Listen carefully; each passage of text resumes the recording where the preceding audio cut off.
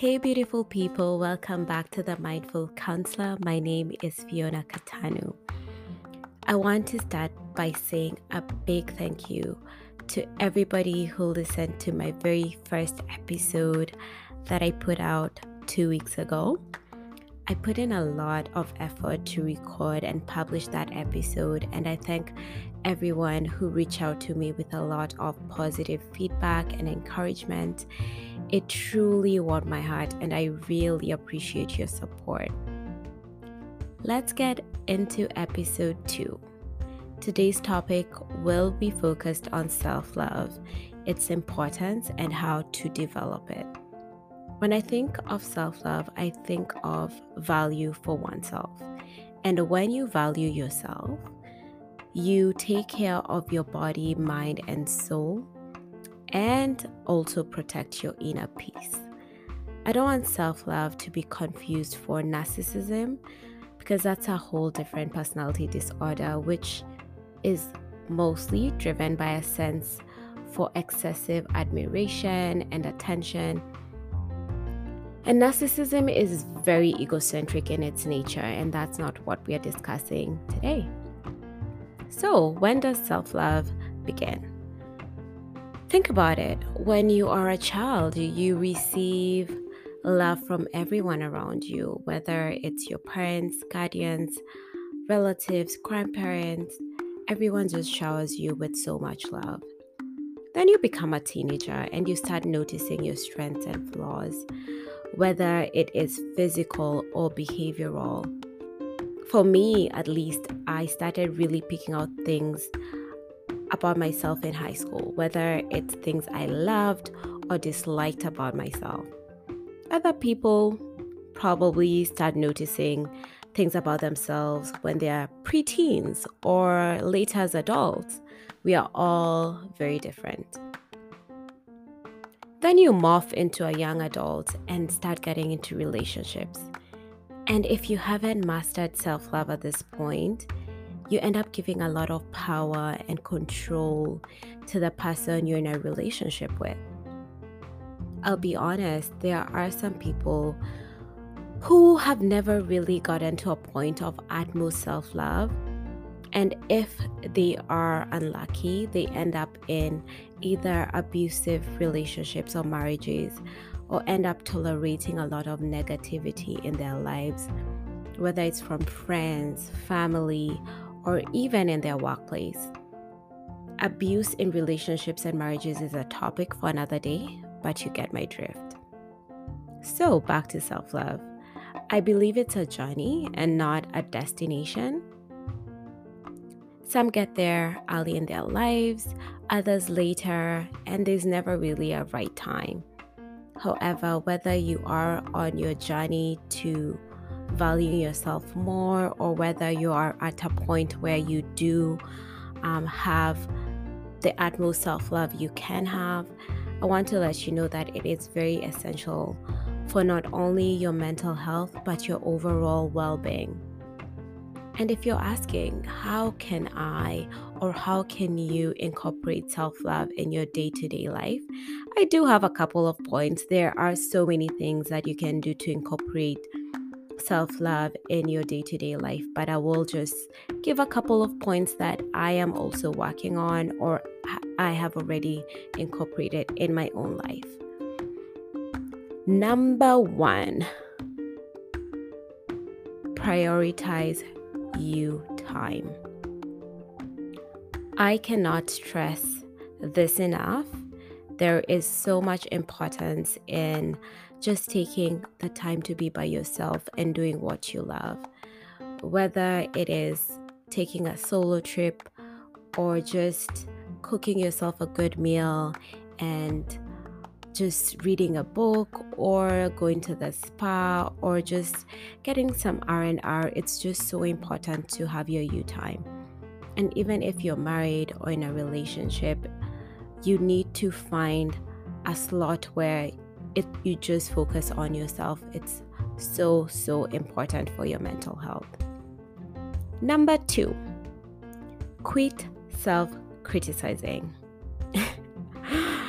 This is huge for many people, including myself. I criticize myself a lot. Even when I started this podcast, I kept doubting myself, wondering if I was doing a good job or not. But I'm learning to embrace my journey and not doubt myself too much. So here we are. We are working on it, right? That's why I'm still here recording. And it's so important to learn how to not self-criticize yourself as much. There are two forms here. Like, you also need to know what your toxic traits are and work on them to improve yourself. But you need to also learn how to stop yourself from looking down on yourself, because you are capable, just as anyone else on this planet, to succeed in anything you put your mind to. Number 3, reduce social media engagement.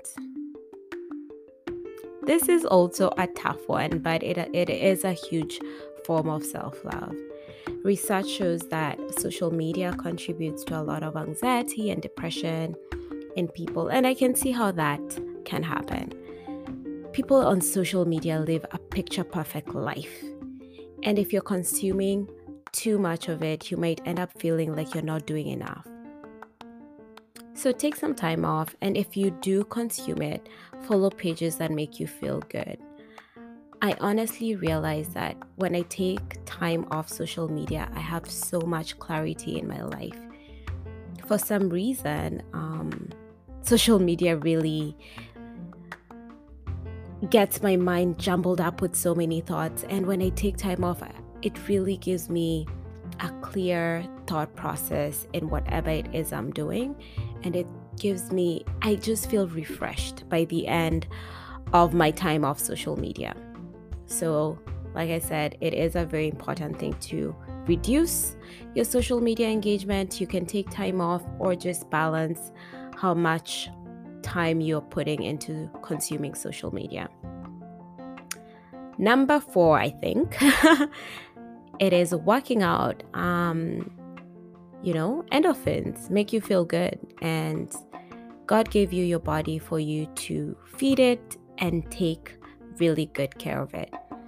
So whether it's just incorporating 15, 20 or 30 minutes in your day to do some yoga, or you can go for a walk, a run, you can join the gym. There's just so much that you can do to keep your body moving, and it really makes you feel good and also really contributes to great mental health.